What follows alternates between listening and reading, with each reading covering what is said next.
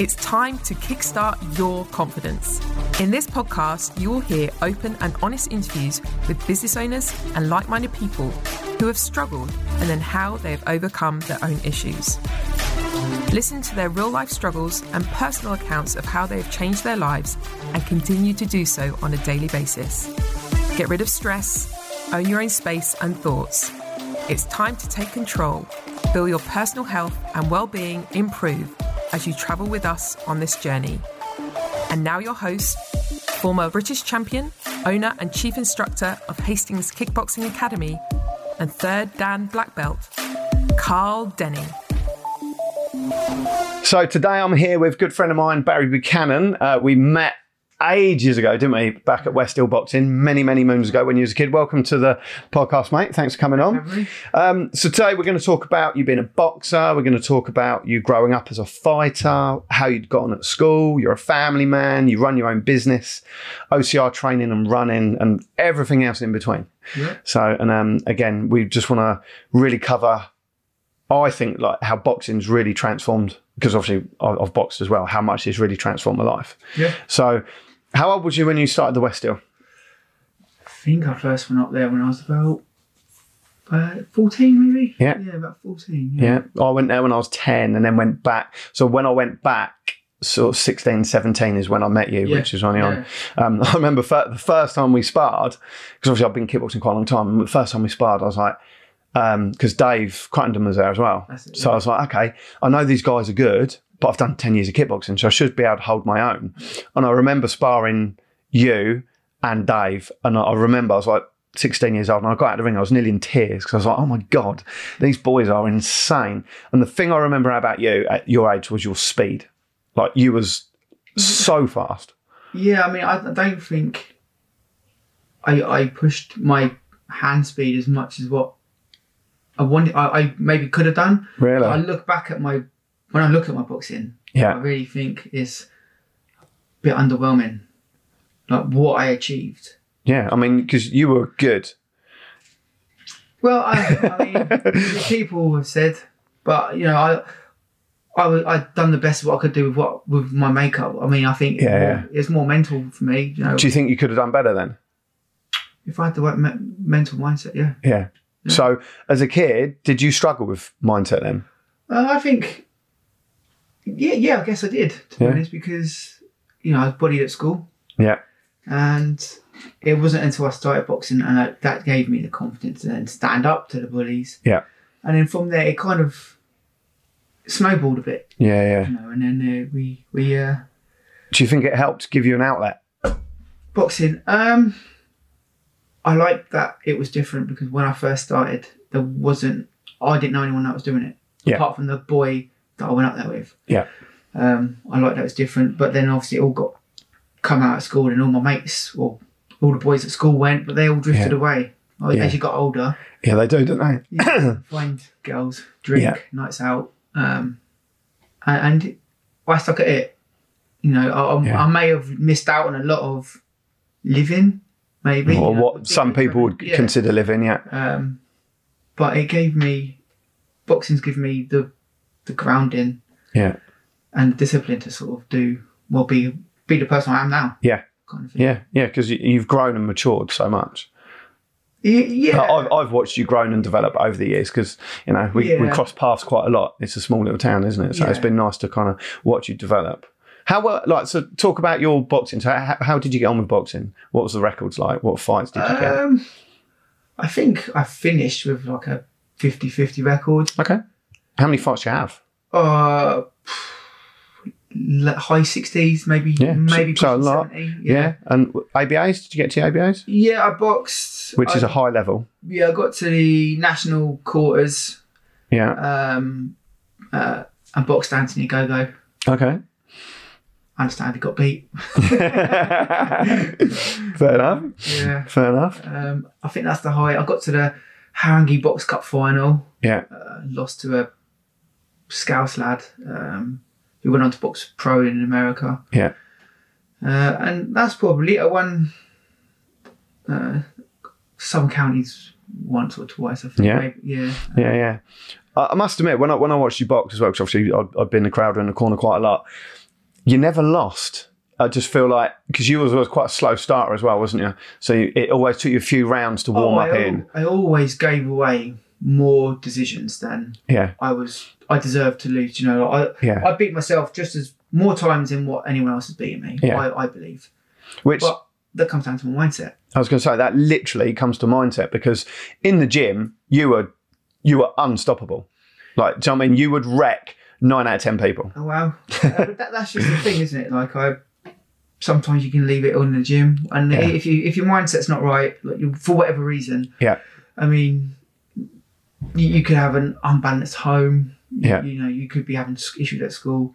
You know, for whatever reason, it weren't meant to be. I weren't meant to hit the heights because something within me. Yeah. Like, and it wasn't physical. No. I believe I was pretty decent physically, but just mentally. Yeah. There was something there that was stopping. Yeah, you know, sometimes, you know, I'd box a dream, you know, and I'd beat some real good kids. Yeah. But then 2 weeks later, I'd get beat by a novice because my mind wasn't at the same level. Yeah, which was really frustrating for us as your stablemates. We'd be like, come on, Barry, wake up. But like you say, like, you can't help how you feel. It's all up in there. It's just what that is. You know, I found, you know, I speak to people that trained me now. Yeah. And they're like, you're the most frustrating kid. But, you know, there's a compliment in there somewhere. Yeah.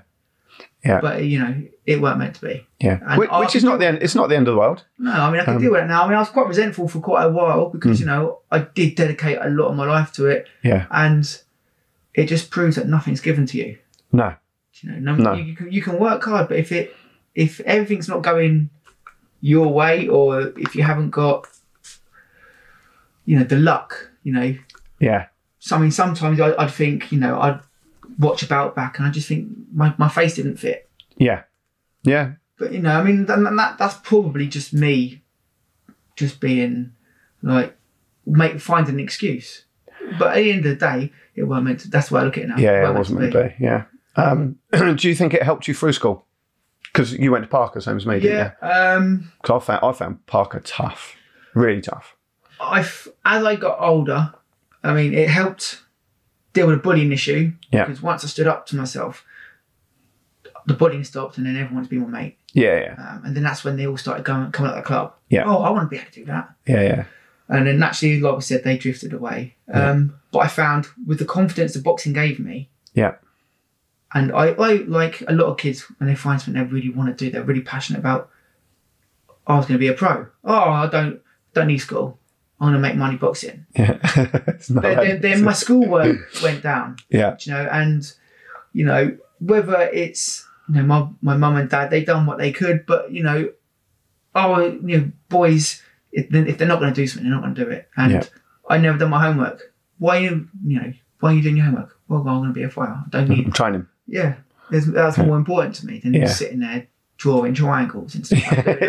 Yeah. And it, you know, it came back to bite me on the arse. But at that point, it helped with my confidence with like building bonds and friendships. Yeah. And dealing with that bullying problem. But at the same time, it was counterproductive. Because my schoolwork suffered. Because I'm not stupid by any stretch, but you know, my record of achievement, my GCSEs will say otherwise. Yeah, yeah.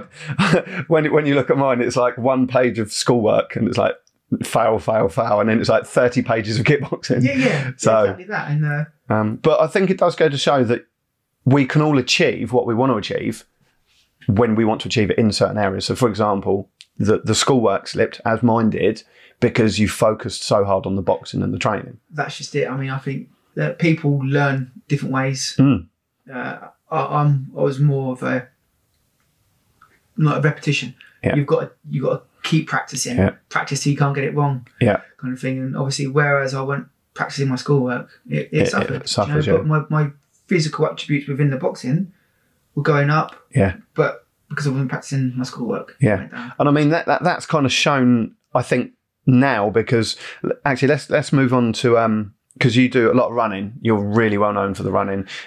You've got some good PBs as well. I've watched some of your times, and you put your times up, and I watch your Strava, and I'm like, and you're like, oh, fairly chilled out run this morning, and I'm like, chilled? I would struggle to drive that. Do you know? I mean, I've been trying to do a lot of my running towards like a heart rate basis. Okay, cool. Can you? Because I know a lot of people listening will be really interested to kind of know what you do. So I mean, there's a book called 80-20 Running. Yeah. Basically, it's about making your easy days easy, your hard days hard. Okay. Kind of like what Ricky Hatton did when he was training with Billy Graham. Yeah. You know, and it's basically you do your steady runs, your just flat runs, just at under a heart rate, which is you will kind of set yourself, or if you're doing it like off like science based where your zones are, okay, you won't want your heart rate to spike above say 140. Okay, so you would run to keep your heart rate under a certain... Yeah, and basically I mean, I've not read the book, I don't know the exact science around it, but it's training, I think, your lactate threshold. Okay. And then you're pushing, over time, if you can stick to it, your peak heart rates for certain zones will increase because you're only hitting the really high zones in your harder sessions. Okay. Which is generally only 2 a week. Yeah. And then your easier runs. Or if you do a tempo, again, you'll make it higher. Yeah, yeah. But I don't know the exact science around it. So what's an easy run to you then? Just as a... well, it kind of depends. Do you know what I mean? I done a run yesterday. I didn't have my watch on. I ran from the bathing pool along the seafront through the town up St Helens Road, and I didn't have a watch because you can get wrapped up. I mean, he doesn't like the watches because you can get wrapped up looking constant. Yeah. So I had my phone in my shorts pocket, set my Strava on. Yeah. And then I just ran to the field, and it felt good not have to worry about the watch. Yeah, constantly checking numbers and statistics as you're going along. Yeah. And I can see how you can get really caught up in the watch, because if you have goals or thoughts of where you should be, but you're not hitting it on that specific day, you're going to be just constantly watching your watch. Yeah. And it's going to be counterproductive again, because instead of just concentrating on trying to find your rhythm, find your breathing, you're looking at that, and then you're getting more wrapped up in that. Yeah. Oh God, I was the second under or 2 seconds over, or my heart's 2 BPM too high, or I mean, the Strava, I guess it's good for like data recording. Yeah. Because not everyone, I'm not good. Every time I start a new program, I'll start writing it down. Yeah. But after a week or so, I'll get bored and I'll stop it. Yeah.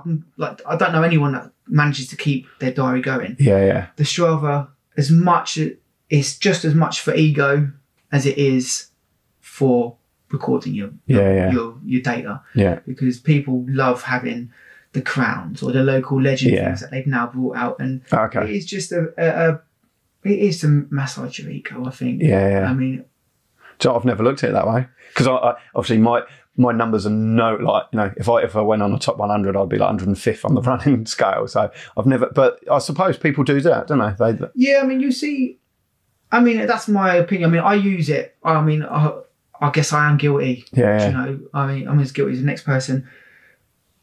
But it's just, it is what it is. And it's nice to, purely for like the data. Yeah. It's nice to look back. If you do the same run, in 6 weeks' time, you can compare the two. Yeah. That's what's great about it. But it's very easy to get caught up in like running your easy runs harder to make it look like you're progressing more. Right. Okay. Because that's my only opinion. Yeah. But each to their own. Well, so I know I do know you're pretty quick.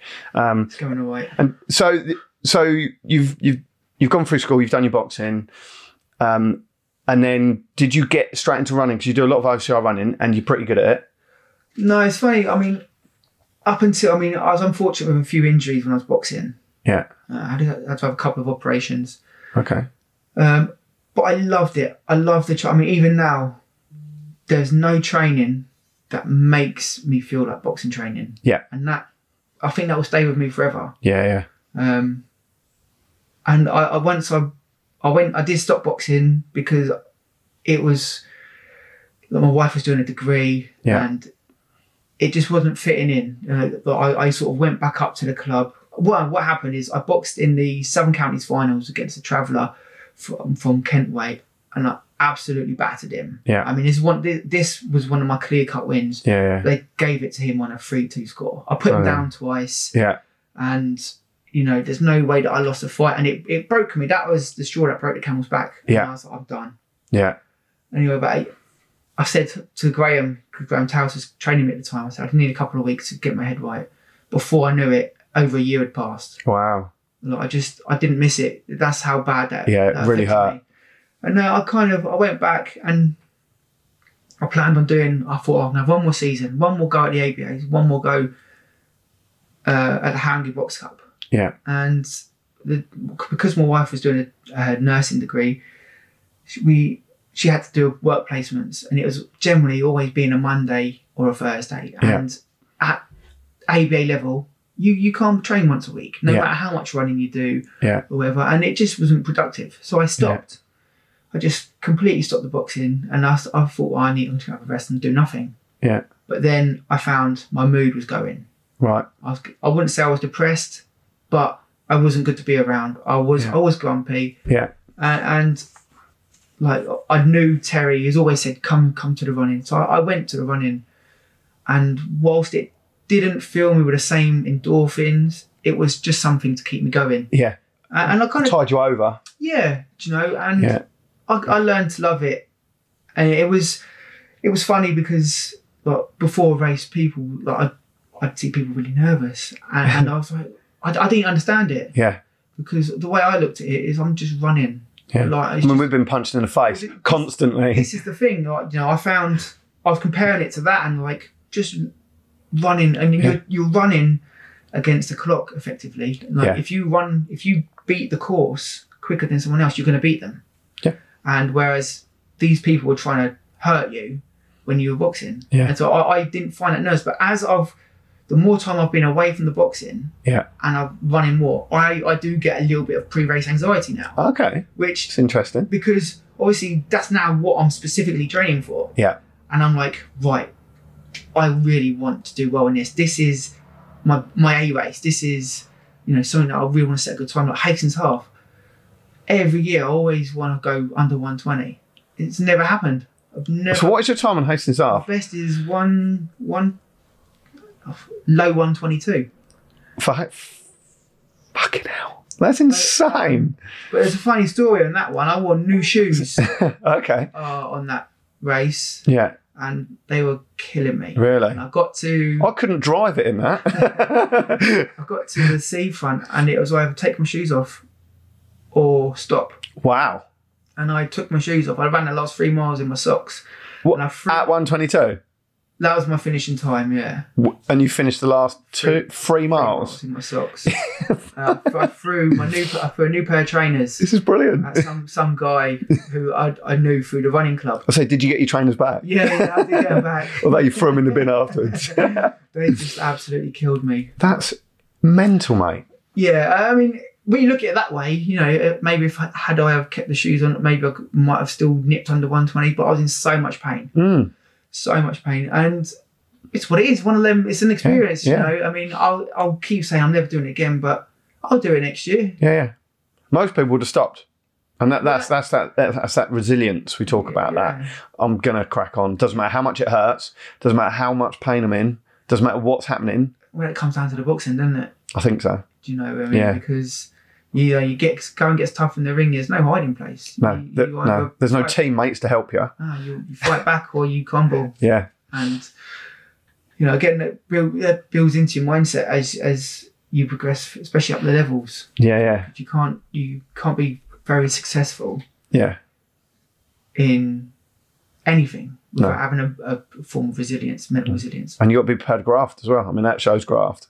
Yeah, you got to put it in. So you've done the Hastings Half. You obviously started running with Terry and the high altitude guys as well. Shout out to them. And then you start getting into all the OCR running. So for people that don't know, what's an OCR run? OCR, right?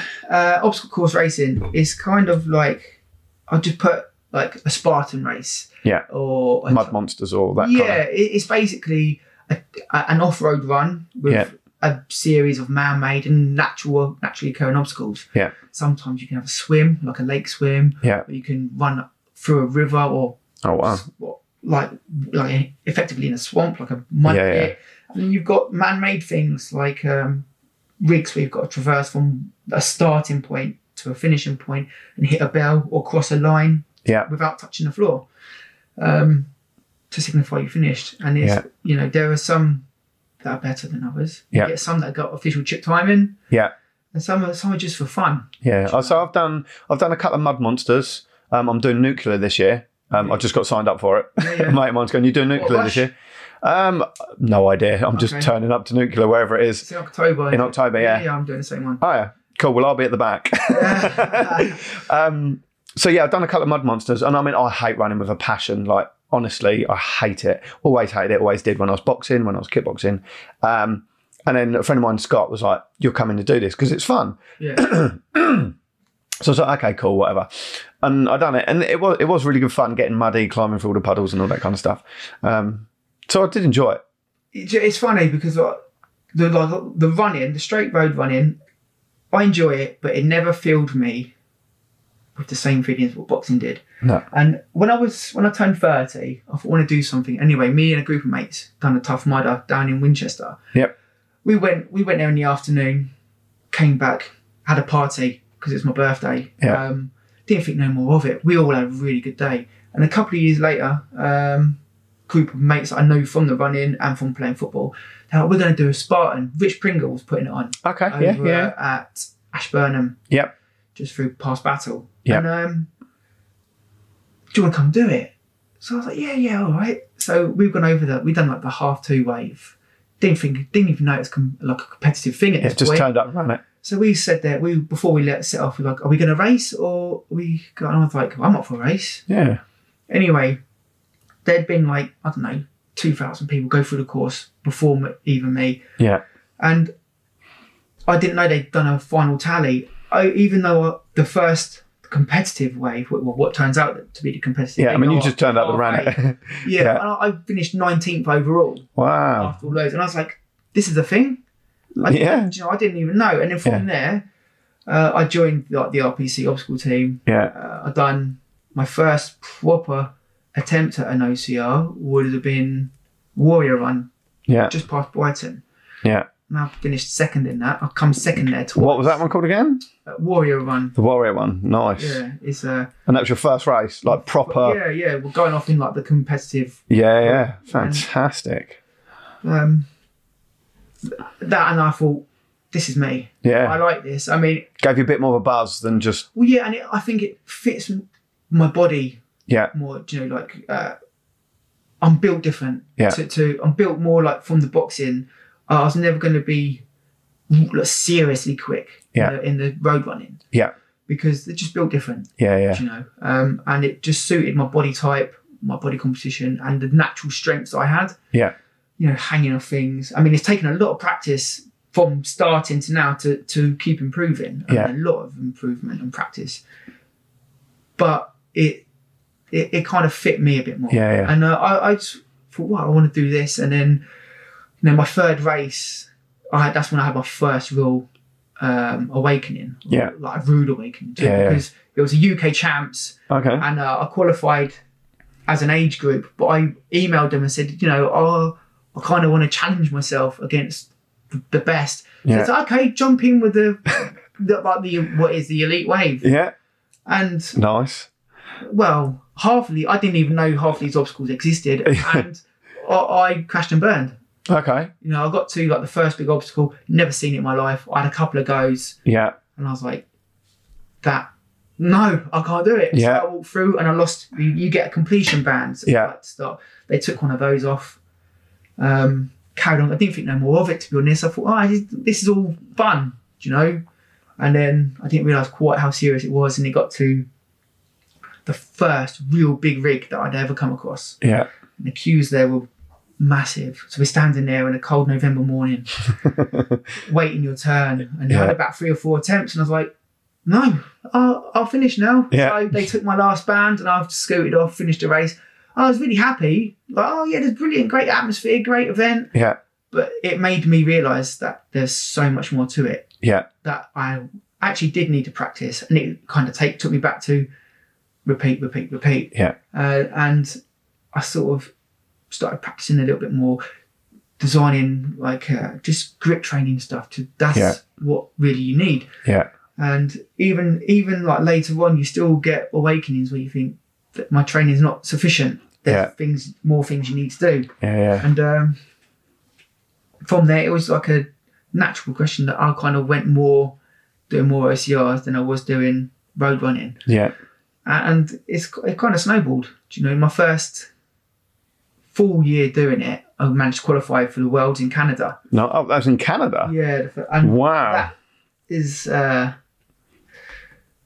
I wasn't going to go. Okay. Because, well, Canada's a long way to go for what a lot of people would argue is a bit of a run. And the costs. Yeah. You know, I mean, all in it is probably about £1,000, which isn't a great deal of money, but when you're taking it away from your family to go play in the mud, it's a bit extreme. Yeah. So, but a couple of people like Matthew McDonald, Graham Taus, they've done a great job. Yeah. Set up a funding page, and Andy Chambers of Fighting Tigers. Yeah. I was back doing one-to-ones with Graham Taus at that point. That's how much I missed the boxing. Yeah. And Andy was like, come do a couple of bouts and I'll give you a percentage of any ticket you sell to help you get to Canada. Matthew gave me the money. We paid him back from the GoFundMe page. Okay. And without the core good people around me, it wouldn't have happened, because I would never have taken the money to go. Yeah. So without them, none of this would have been possible. Would have happened, and that's something I'll be forever grateful for. Yeah, definitely. Well, that's huge. Like, for people to come together and make that happen. Obviously, the GoFundMe, there was like friends and family like donating whatever, and you get people. I didn't think it would be a thing. Yeah. Because those sort of funding pages, you kind of think would be like for more sincere cases. Yeah. Which we see a lot of all the time, which is great that it happens. Yeah. Well, and like to support someone going and play in the mud and run over things, I never thought it would happen. Yeah. When when the barrier ticked over, and it was everything I was going, I was like, wow, right, okay. Thanks, guys. And it was amazing, and at the best time, again, it was a bit of an awakening. It got to a certain point. I mean, I raced the short course and the long course. Yeah. And the first course was on a damp, moist morning, but it was brilliant. Lovely, running up like a ski resort. Okay. Oh, it's amazing. It's so good. And I had the best time. And then on the Saturday, we done the standard course, which is 15k. Yeah. It was going better than I could hope for. But again, inexperience. I'd still only had about 7 races by this point.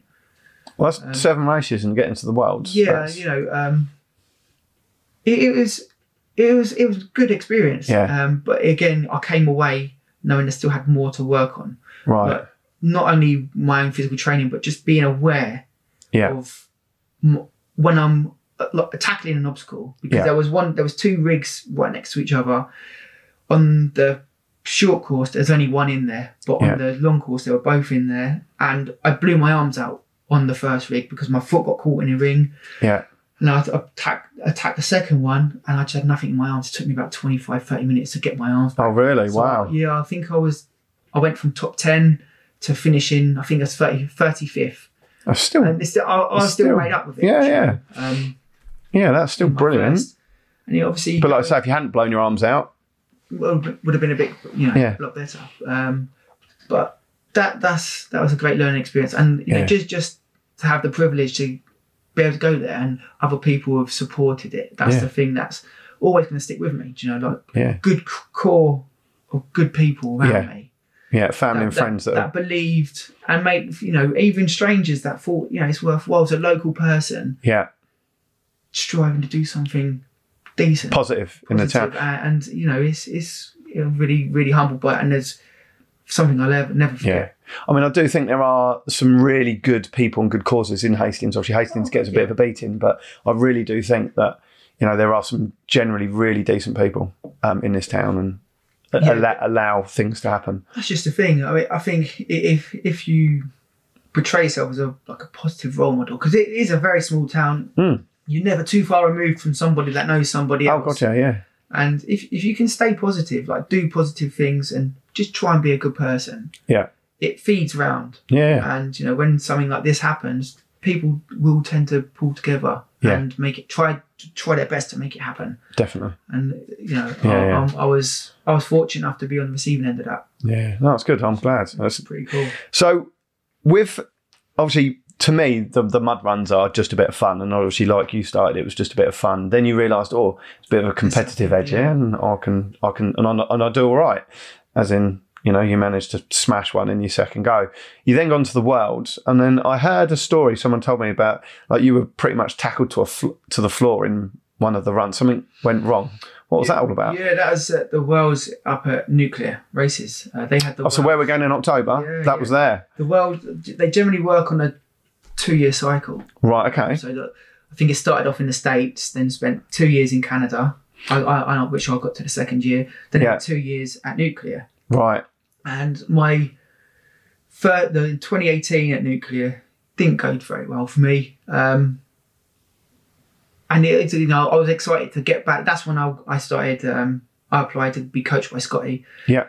And that's when I really started improving vastly. And we was all set out. Everything was set. I mean, I paid to do 3 races, like with the short course on a Friday, the standard on the Saturday, and the team event on the Sunday. And they're not cheap runs either, are they? No, they're not cheap. But when you're competitive and you want to do it, you'll find a way. Yeah, yeah. And my Scotty didn't want me to run the short course, but I argued that I paid for it. I want to do it. I'll pay for it. So he's like, okay, we're going to go for it. Anyway, I was going okay. I don't know if the short course is run on like a time trial. Yeah. So you go off in groups of 6 or 8, I think it is, and it's only 3K. And it got to an obstacle, and for some reason I changed the way that I normally tackle the obstacle. It's called ninja rings. It's like an A-frame with like metal pegs coming out. You get 2 gymnastics hoops. Okay, yeah. And you kind of just have to traverse up and down and get to the other side. Yeah. And for some reason I changed the way that I normally tackle it, and it took me a couple of attempts. Anyway, there was normally there'd be, in 2018 there was a hay bale. Just land on a hay bale, you completed it. This year there was like the plastic cordon, what the police use. Yeah.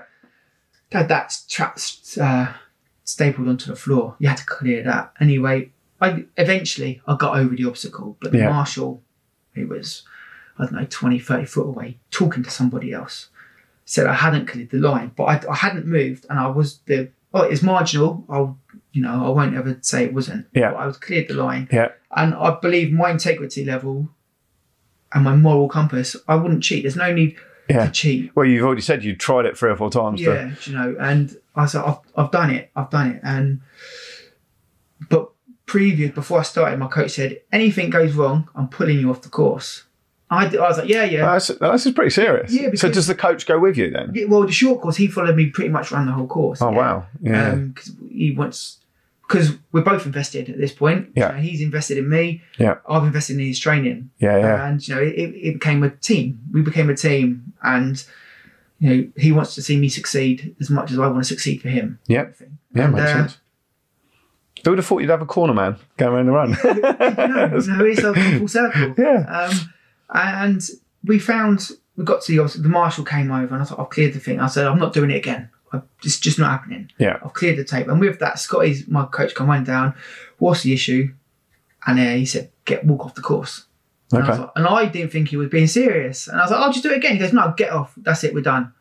And I was like, oh, right, okay. So I kind of walked off the course. Yeah. And with that, the marshals came up with me. She had to radio it through, because you can get people that will just... Because it's a lot of switchbacks through woods and fields, she had to take my number and radio it through. So I've ripped my number off, given her my number. Yeah. And I was a little bit miffed because, I had crossed the line. Yeah. Anyway, with that, we thought no more of it. We spent the rest of the day cheering our mates on. Yeah. And I went back to the same obstacle to watch one of my teammates, Dean Constable, go through. Yeah. And they changed the ticker tape, the plastic cordon, to a massive thick rope. And I took a picture of it because I found it ironic. Yeah. Oh, look, they've changed it now. They've changed it because there's too many variables. There's no clear... Because, as well, it's quite a blustery day. Yeah, so it could be blowing a bit. Yeah. Yeah, yeah. And I found it, I went in, and she came up to me, and I said, tongue in cheek, that wasn't there this morning, was it? And she's like, no, they put it down a little while ago. I was like, oh, right. Anyway, with that, I could feel myself getting a bit annoyed. So I walked away and by this point, Dean had gone past. Yeah. I thought no more of it. So we've gone back to the hotel, nice early meal, early night, got head down, up early. Anyway, warming up, everything was fine. Got a nice, decent warm up. And I was going all right. I think at one point I was in the top 3. Wow. Nice. But it was bitterly cold. Yeah. And I come out of the water area, I had to do a lake swim and all of that. My hands were really cold. Yeah. So I spent a minute or two warming them up in a fire battle. Yeah. It may have cost me a couple of places, but I was probably no lower than 7th. Yeah. And that's still pretty good. Yeah. On a world event. Yeah. So I warm my hands up, go through, get to the obstacle, and there's still the same rope, and I've gone over it, first time this time, and I've cleared the rope. I've hurdled over the rope. Like a gazelle, I'm not touching that rope. Well, exactly that. Just because it was, and I saw it was the same marshals. Yeah. And I just thought, I don't want any debate. Yeah. So and because I put so much effort into it, when I landed, I'd done like a roll. Yeah. So I picked myself up, picked my 2 rings up because you had to return them to a box. Yep.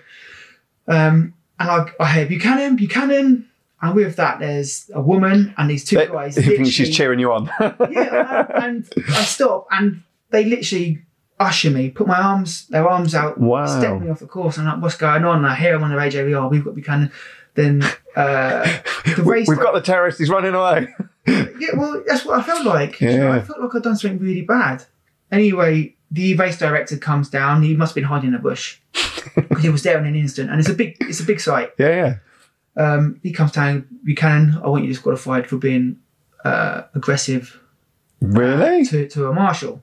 And I was like, what? And I look back now, and I got upset because my daughters were there, my wife was there, my coach. I was like, Terry came up. Was it Terry there? No, I think he came up on the Friday. Yeah. But there was people there watching me. Yeah.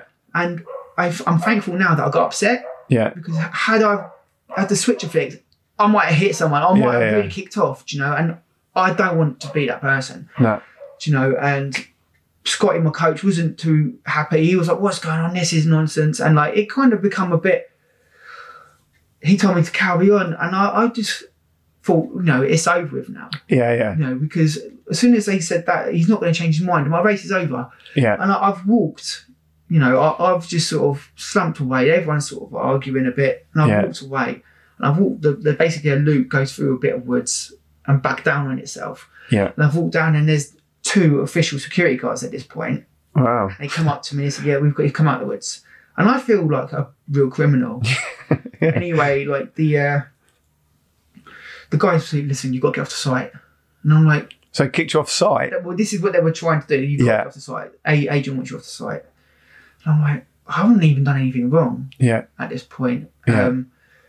So they're fog marching me out. They're either side of me. Wow, that's crazy.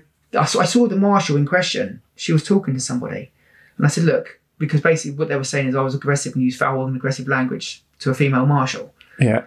And I said, look, before you turf me out, can I go and apologise to this marshal and just try and clear the air a bit? And they said, we need to go and speak to her. And she said, fair play to her. She said, yeah, come over. And so I stood there, hands behind my back. I said, I'm sorry for our tit for tat yesterday. But when I came back, it was a bit of tongue in cheek, purely because of this whole instance has been changed. Yeah. And I said, but before they kick me out, can you just confirm or deny to these people whether I swore and I was aggressive at you? They were like, she said to me, no, you never swore. You weren't aggressive.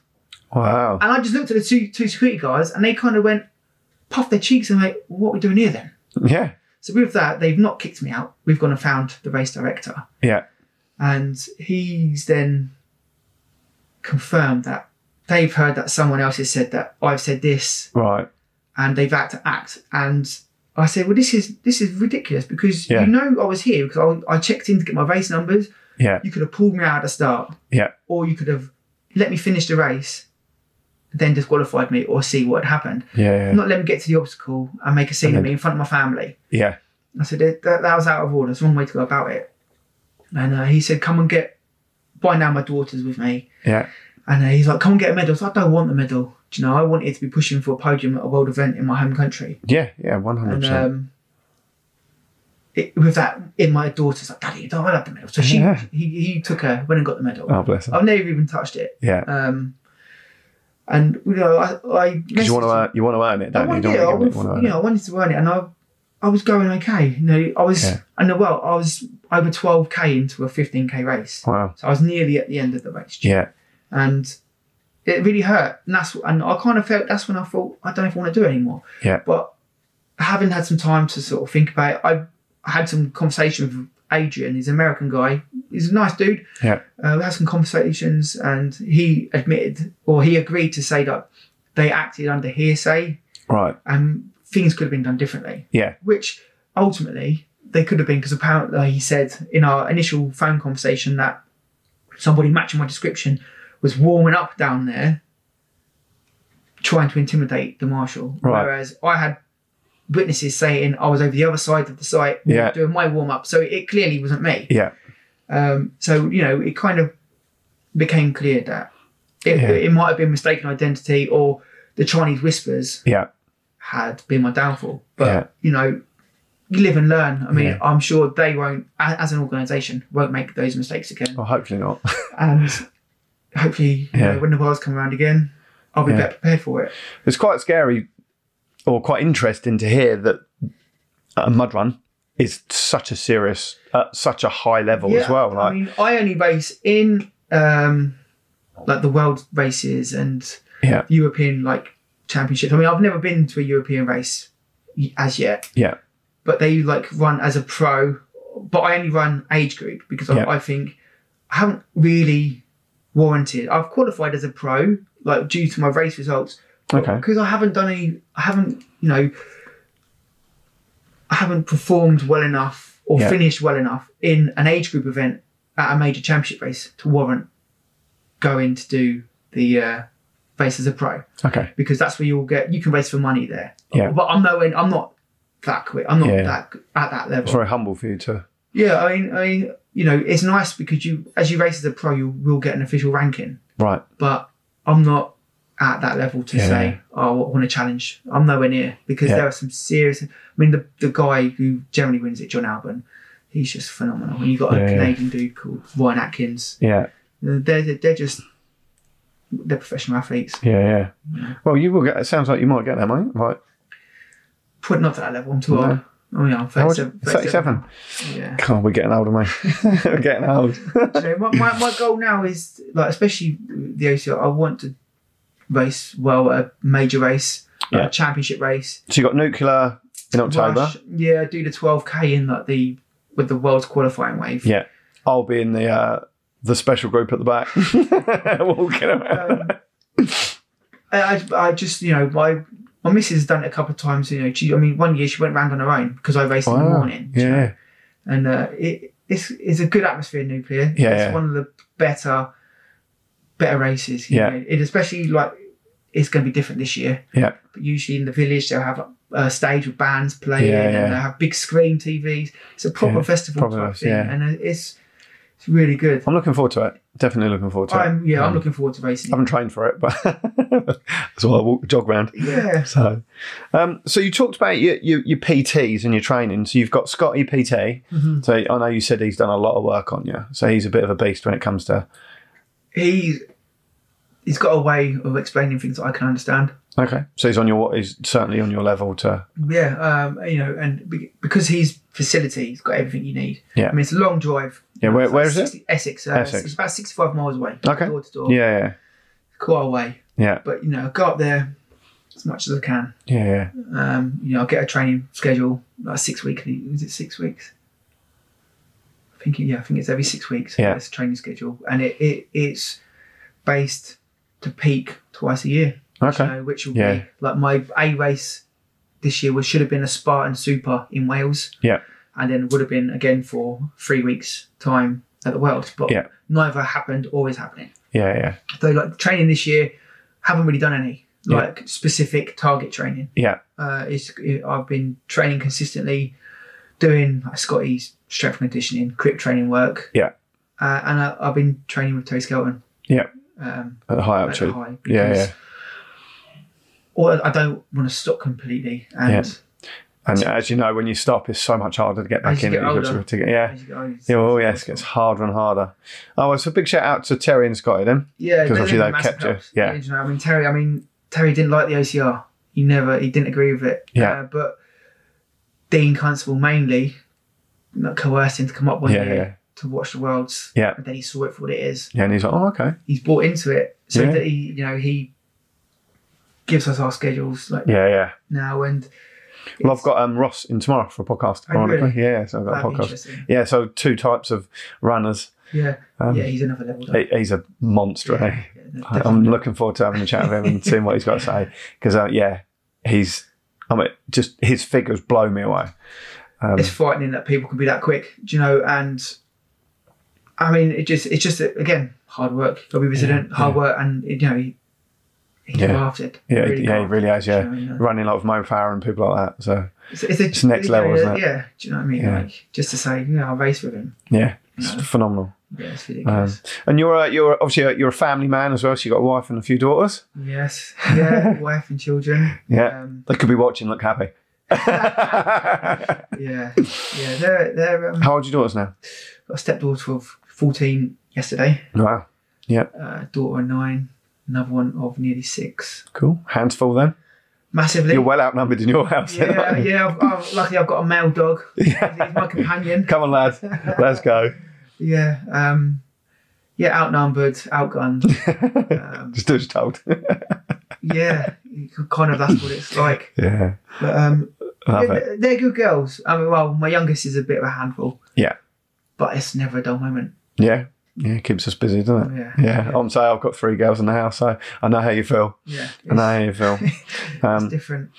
What's surprised me, amazed me about this chat is what I've noticed is the similarities between the boxing training and having a coach and the ability to, or the need to have that resilience over the running. Because I always assumed naively that a run was just a run. And obviously I interviewed, oh my God, his name escapes me. One of Ross's best mates, Gary. Oh, Gary Foster. Yeah, Gary Foster. And he kind of really helped me understand that, pre-race nerves and having a coach and that, like almost having that cornerman and like the dedication that goes into these runs. And I was really like, wow, it really is another world. I tell you, this town is lucky to have someone or people like Terry because he does it all for free. Like everything for free. Yeah. He gives up. I mean, he's got an understanding wife. Oh, gotcha. He is out. Thank you to all the understanding wives, by the way, that let us train, run, box, spend our life at the gym or out on the road. That's the thing, Sunday mornings he's out. When we meet just down the road from him, and he's like, "This is your route.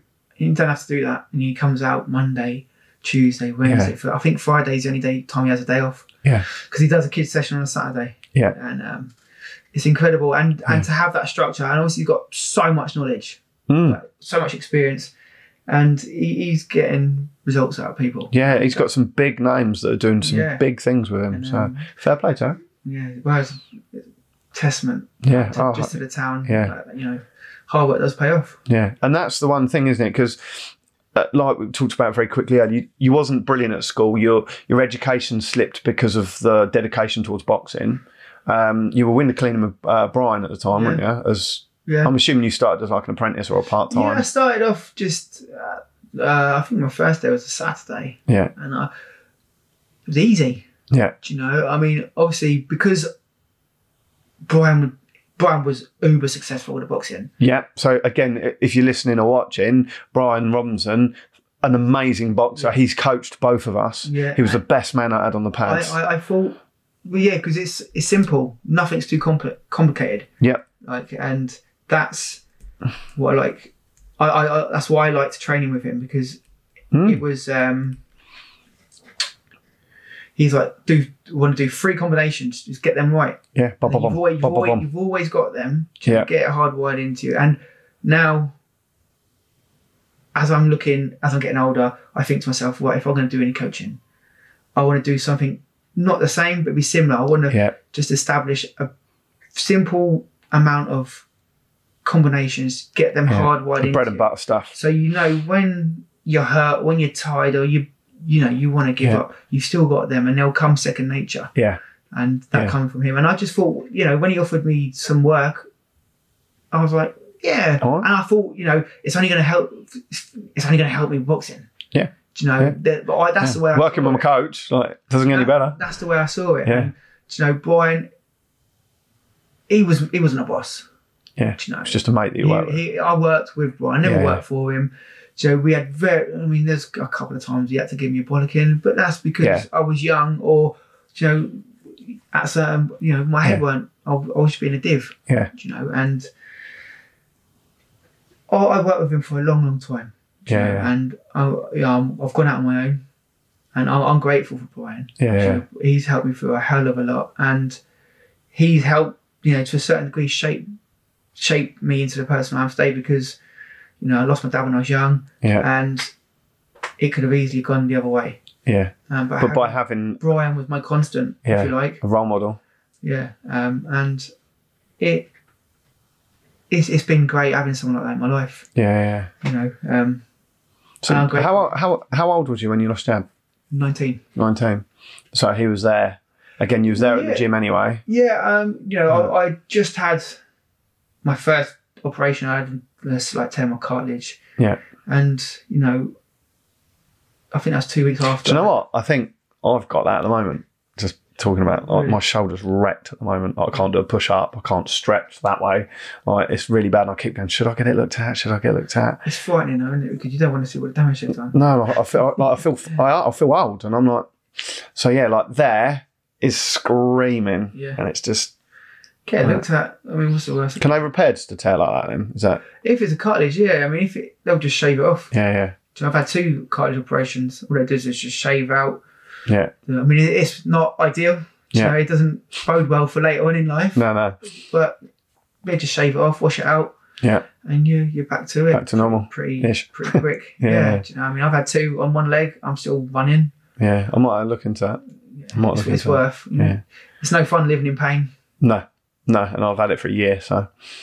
But no, back to Brian. It's good that you had that role model, and like I say, I looked up to him massively when I was at the gym as well. Everyone did, purely for what he achieved. And the thing is, he's a nice person. He's a good person. He's got heart gold, literally heart gold. Very few people, that would do for others what Brian will. Yeah. And I'm grateful I've got that in my life, or I've had that in my life for so long. Yeah. Because it would have been, when I was at that point, it would have been easy to just throw it all at the wall, because I could. That would have been the easy option. Yeah.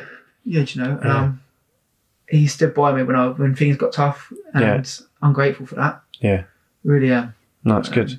I'm glad he was there, because he helped me through quite a lot as well, which is, I wouldn't be the person I am today without him or without my other instructor Paul, or my dad. So having them role models to help me. That's the thing, my mum and dad, it's funny because my dad wanted me to box when I lived in London. Yeah. I just wanted to play football. Yeah. And I come down here, and a mate of mine wanted to start the boxing. Yeah. And my dad was like, just give it a go. And as soon as I got there, I was like, ooh, I like this. Yeah. This is all right. A young lad always likes fighting to a certain degree. Yeah. And we're boys, we like hitting things. Yeah. That's it. I'm not getting told off to hit things. Yeah. And it kind of snowballed from there. And I've met some really, really genuine, lovely people through the boxing. And which is funny, because obviously, generally, you've got to be a bit of a hard bastard. Yeah. And I think people have that mindset around boxers are either idiots, or they have that, or they think they're all tough men. Yes, when you ring, you've got to be a tough man, but you'll be amazed at in the ring how tough they think they are. But when you come out of the ring, they're actually decent people, because they don't need to pretend to be tough. That's just the thing. No, when they're pre-fight, you've got to put a little bit of bravado on. Yeah. Because it's all about mindset. Yeah. You got to, if you go in there, you're shoulder slumped, head down, you're done. You're gonna get a pacing, because you're looking to within yourself. Yeah. And you've already given them the win straight away. They've already wound up once they've seen your body language. Yeah. that's a big part. Yeah. But when they get out and they're in general life, the completely different people, calmer, more relaxed, happier. Yeah, and that's the thing. That's the beauty of it. I mean, boxing is brilliant. Yeah, I love it. Yeah. I miss what I do is my business, isn't it? I miss the training. Well, if you ever want to come and hit pads, mate, you know where I am. Do you know what I mean? Christ, we love it. It's been a big part of my life and what I've done, and it kind of is carried me through. I try and take the same sort of mindset or belief within myself, which I've kind of had to learn myself. Yeah, amazing. And I definitely think it's kind of helped shape and get you through certain hurdles that you've had to, all the way through. Yeah, because I mean, things things start going wrong or get tough. It's easy to say, "Oh, I'll give up." Yeah. I'll move on to the next thing. Yeah. But it doesn't get you anywhere. It doesn't get you anywhere. No. And to have that backup, just a little switch in your head to just go, right, here we go, time to get to work. Yeah, time to dig deep. Yeah. And that is the thing with any striking sport, kickboxing, boxing, MMA, is there is no team. It's you and the other person. There's no place to hide. You have to dig deep and you have to graft. On fight night, it is just you and him. Yep. But it is important to have a team. I believe, obviously, behind the scenes, like now you've got the professional level. It's ridiculous. But even as on the amateur circuit, you've got to have a couple of coaches, people that are willing to give up their time for you. Yeah, dietitian. Like you'll need constant massaging and fixing because of how hard you're training. Well, and this is the thing. Like now, we've boxed fairly recently. If you think about time, especially in terms of boxing in Hastings. Yeah. I never knew what a sports massage was when we were boxing. Or no, you just trained really hard, or anything like that. It was just train hard, have a little stretch, and then in you go. Again. Yeah. But now it's completely different. I mean, it's amazing the advances that have been made, even on an amateur level. Oh, it's another level. To get the best out of you. Yeah. I mean, I've had to change how I train and teach my lot to keep up with what everyone else is doing. Like I say, you've got your HIIT training, you've got your explosive training. You need literally, the fight team will have massages every week. Do you know what I mean? You've got recovery work, stretching work. So you've got a dedicated stretcher. Recovery workout. Oh, it's insane. It's bonkers to think how much it has evolved to get the best out of you, even on an amateur level. So you're ready come fight time or go time for whatever sport you do. Yeah, that you're prepared. Like say, same as running. Like you now, I mean, if you was 15, if we turned around and said, well, you're going to drive 60 miles to go and train on a workout with a tyre, you'd be like, what? Yeah. No, don't be stupid. I'll just go up the West Hill and train. Yeah. Like the level you go to now to get to where we need to be. It's, once you realise what you want to do and if you want to be successful, sometimes you have to do the unpleasant things. Yeah. And, it might be driving 65 miles just one way. Yeah. To spend a couple of hours, but that one-to-one time with your coach, whether it was 10 minutes away or 65 miles away, if you can absorb it, take it all in, it's only going to push you on further, and you will improve come time to compete. Competition time, that's it. And if you don't want to compete, that's fair enough. Yeah. But once it's in you, it's in you. Yeah, being comfortable, being uncomfortable. Exactly is that. What I've heard. Exactly that, and I've had that a few times. Yeah, it's just doing. Like I've listened to a podcast, Mike Tyson. Yeah, day before yesterday. Okay. And he said he was talking about Castamarto, and he said what he tries teaching you to do is do the things you hate. You've got to do them, but do them like you love them. Yeah, because they're the ones that's gonna stick in with you. Yeah. So basically, you've got to try and treat everything like you love it, whether it's stretching's the bane of your life. Yeah. I don't like stretching. No. I can't stand it. But now, I do it because... it'll make you a better competitor. It's going to prolong my sporting career. Yeah. I mean, I less injuries. Less injuries, hopefully. Yeah. I mean, I've not set a ceiling of when I want to carry on or when I want to stop. Yeah. But whilst I can, and whilst I can still do it at a decent level, decent-ish level, I'm going to continue to do it. I'll carry on. And the thing is, as well, is sending a positive image Well, you're becoming a role model for them. Yeah. You're a role model for other people in the town. Well, like I say, I watch what you're doing, and I think, yeah.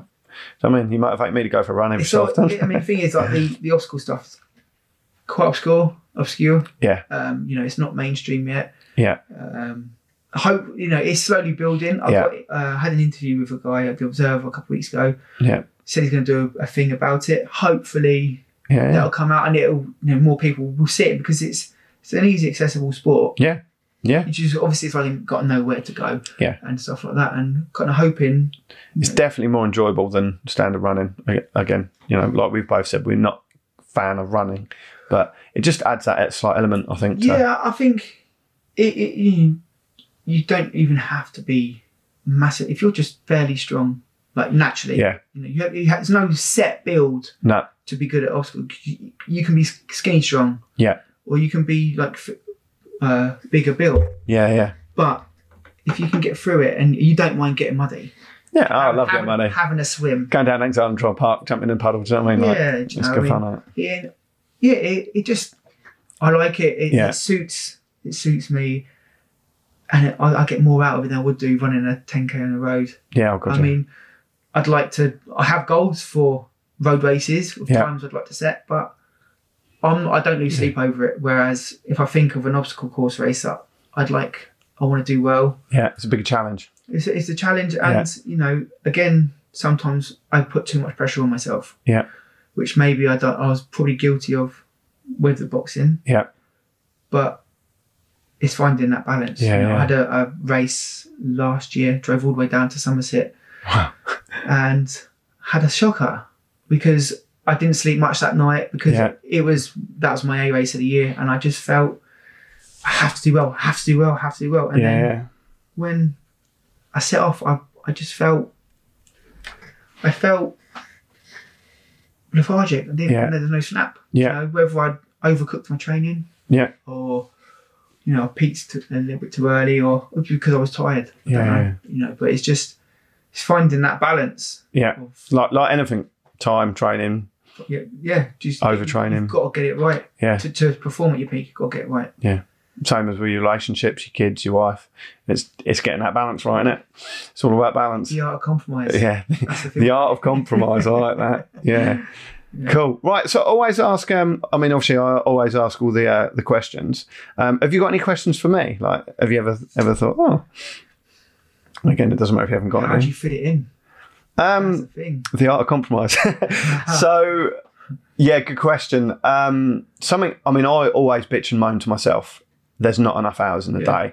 And over this last year, I've learned that there is only 24 hours in the day. Now, people joke and say, like, I actually work at 28 hours a day, 8 days a week, because I managed to achieve so much. I just think it's because I'm very good at motivating myself to get done what I need to get done. So if I write a to-do list of 10 things, I won't procrastinate. I won't go, I'll do that in a minute. I'll have lunch first and then I'll do it this afternoon. I didn't get time to do that. There are still bits that I don't get done that move on to the next day. Yeah. But, I don't snooze for half an hour. The alarm goes off, 2-3 minutes and I'm up. Yep. 5 minutes later, a cup of tea in front of me and I'm starting to work through my list. Yeah, right. And I'm like, right, I'm getting it done. Now, there are bits that take a bit of a bashing. Like yesterday, we finished the gym, sat down, and I've got a girl that's doing a bit of work for me, and she messaged me about 10 o'clock. And she's like, I was going to send you this list. I'll send it to you tomorrow because it's quite late. And I'm like, well, I've still got another hour of paperwork to do. It's 10 o'clock at night. I've already done like a 12-hour day, but I'm still going, well, I've still got another hour. It's only 10 o'clock. Send it over. Crack on. Let's get it done. Yeah, I suppose that's procrastination on their side as well. I'll do it tomorrow. Yeah, I'll do it tomorrow because I don't want to. Well, you're on your computer. You've already texted me. Yeah. Just hit send and I'll deal with it. Yeah. Now, I beat my own self up because I say, right, I need to switch off. I should have some downtime. But as soon as I have some downtime, I want to go up again. Yeah. For me, it's finding that balance. So certainly this last couple of months, Jenny's now gone full time. Yeah. At the gym. So some of my paperwork she's now doing. I'm now looking at taking on a salesperson because I'm running out of time again. Right. Because my lists are growing and there is not enough hours in the day. Mm-hmm. And I don't want to be up till 4 o'clock in the morning ringing people.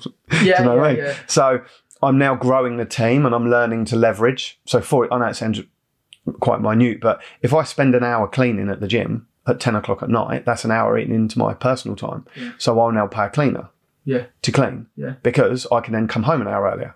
So it costs me money, but then I get some of my own time back. Yeah, it's fine. Yeah, the thing is sometimes you that little expense still makes you richer. It's like when I went out on my own, for instance, I had a guaranteed wage from Brian. Yeah. But I was always hassling to be somewhere for Brian, which is understandable. He was my boss. Yeah. But it got to a point I was putting my children in breakfast club and after school club. They didn't like it. Yeah. I left Isabella crying nearly every day. And it started to wear thin, eat me up. And I was like, something's got to change. Thankfully, Brian, like I said, Heart of Gold, he saw it. He set me up a bit of work. Yeah. Off you go. Took my kids out of these clubs. Straight away, I was financially down each week. Yeah. But I was richer with time. Yeah. And you can't buy time. You don't get it back. And that's something else you talk about, obviously, from losing my dad when I was young. Yeah. I want to be around my children as much as I can because, my youngest is 6 in 3 weeks. Yeah. And it doesn't seem like 5 minutes ago she was just waddling about. Oh. So Beth's just gone to college. Frightening, isn't it? Yeah, it's scary, mate. Time is just like that. Yeah. Gone. And you don't get it back. And that's why I just try and maximise as much as I can. Yeah. Especially with them and with my own, because it can be over. You're only one heartbeat away from death. Yeah. And, with my own training, I want to do as much as I can. Yeah. And, it's not as productive around the DIY front, around the house and stuff, but it's what it is. We've all got passions. Yeah. And again, it goes back to balance. Yeah. Financially you might lose, but then you get your time. So it's worth paying for that time. Time for me is the most important currency. And that's something I've learnt a lot more over the last year as my business has grown, is I'm now having to buy time. Yeah. Basically. And but that's what I've got to do. If I want more time with the wife and kids, which I do, and more time for myself, which I do. So I've actually got Friday off this week. Nice. And then we're going, like me and the family are going away. But I've actually got a day off and I've got staff to cover. Whereas normally, if I had a day off, I'd have to be, can you do this class? Can you do this class? Oh my God, need a receptionist. It was mental. Whereas now I've got staff in play. But my wage bill has quadrupled this year. But it's giving me a bit of a life back. Yeah. So it's worth it all day long. Yeah. And now what I'm hoping, obviously coming out of COVID, that we can now grow that business once again. Yeah. I'll let you know in 6 months. Or I'll be like, no, I'm just going to work 24 hours a day again and I'm doing it all myself. Yeah. But that's what I've learned this year is to develop the business so I can have some time off. Because I was working 7 days a week, 18, 19 hour days. And that's how I got stuff done. Yeah. It works for a while. Yeah, but then it becomes unhealthy. Yeah. And I've learned that this year. Yeah. So hence the bad shoulder and bits and pieces. Right, thank you. So, we've gone on for over an hour. Amazing. I've learned a little bit about you. I think one of the big things is taking away the confidence, the resilience, the hard graft as a child has helped shape you. Definitely giving you a mindset, just hard work. And certainly coming out of COVID, I'm finding more and more kids are lazy, they can't be bothered, whether you want to call them the millennials or the snowflake era, or I've got to walk to school, it's like a 10-minute walk. I'm like, just grow a pair. Like, resilience is huge. And I think kind of the old school a little bit, even for us, it has kind of helped shape us to the people that we are today. Massively. I just think like children today, even my children, I don't know how fortunate they are in some respects, but they're unfortunate in others. Yeah. Because the thought of having to walk 10 minutes to school, like you said, gives them nightmares. Yeah. Whereas, like say, and if we had talked about that like 20 years ago, you'd be like, what? Walking to school give you a nightmare. So like I say, there's a completely different world now. Yeah. You're having nightmares about walking to school, and we have to try and learn to go, well, hold on a minute, there is a bit of an issue here. Scary. There's a whole other podcast just there. Another whole other thing, and I don't think I'm qualified to talk about that sort of thing. Me neither. Yeah. So I just want to say thank you so much. Massive shout out to Scotty PT. Massive shout out to Terry and the HY team. Brian Robinson, Matthew McDonald, and Graham Townsend. Graham Townsend. Big. I mean, most of you have helped me out in my life as well. So I want to say a massive thank you. Where we are now. Exactly. So thank you, guys. If you've been listening, I hope you enjoyed it. If you've been watching, I know we've been going on for a long time, but it was good to catch up with Barry, go through. And I hope if you're watching this has really helped you maybe change your mindset a little bit. The importance of having resilience. Be comfortable in being uncomfortable. Definitely. Trust the process. Exactly. And that's how we roll. Yeah. Cheers, buddy. Appreciate it. Nice one. Thank you for listening. If you enjoyed today's chat, have any questions or feedback for us, or would like to be on one of our podcasts, leave a review and we will happily get back to you. If you would like more details on how Hastings Kickboxing Academy can help you or a family member, find all our contact details in the show notes. Make sure you subscribe to HKA's Kickstart Your Confidence podcast. And remember, it's not just a sport, it's a way of life.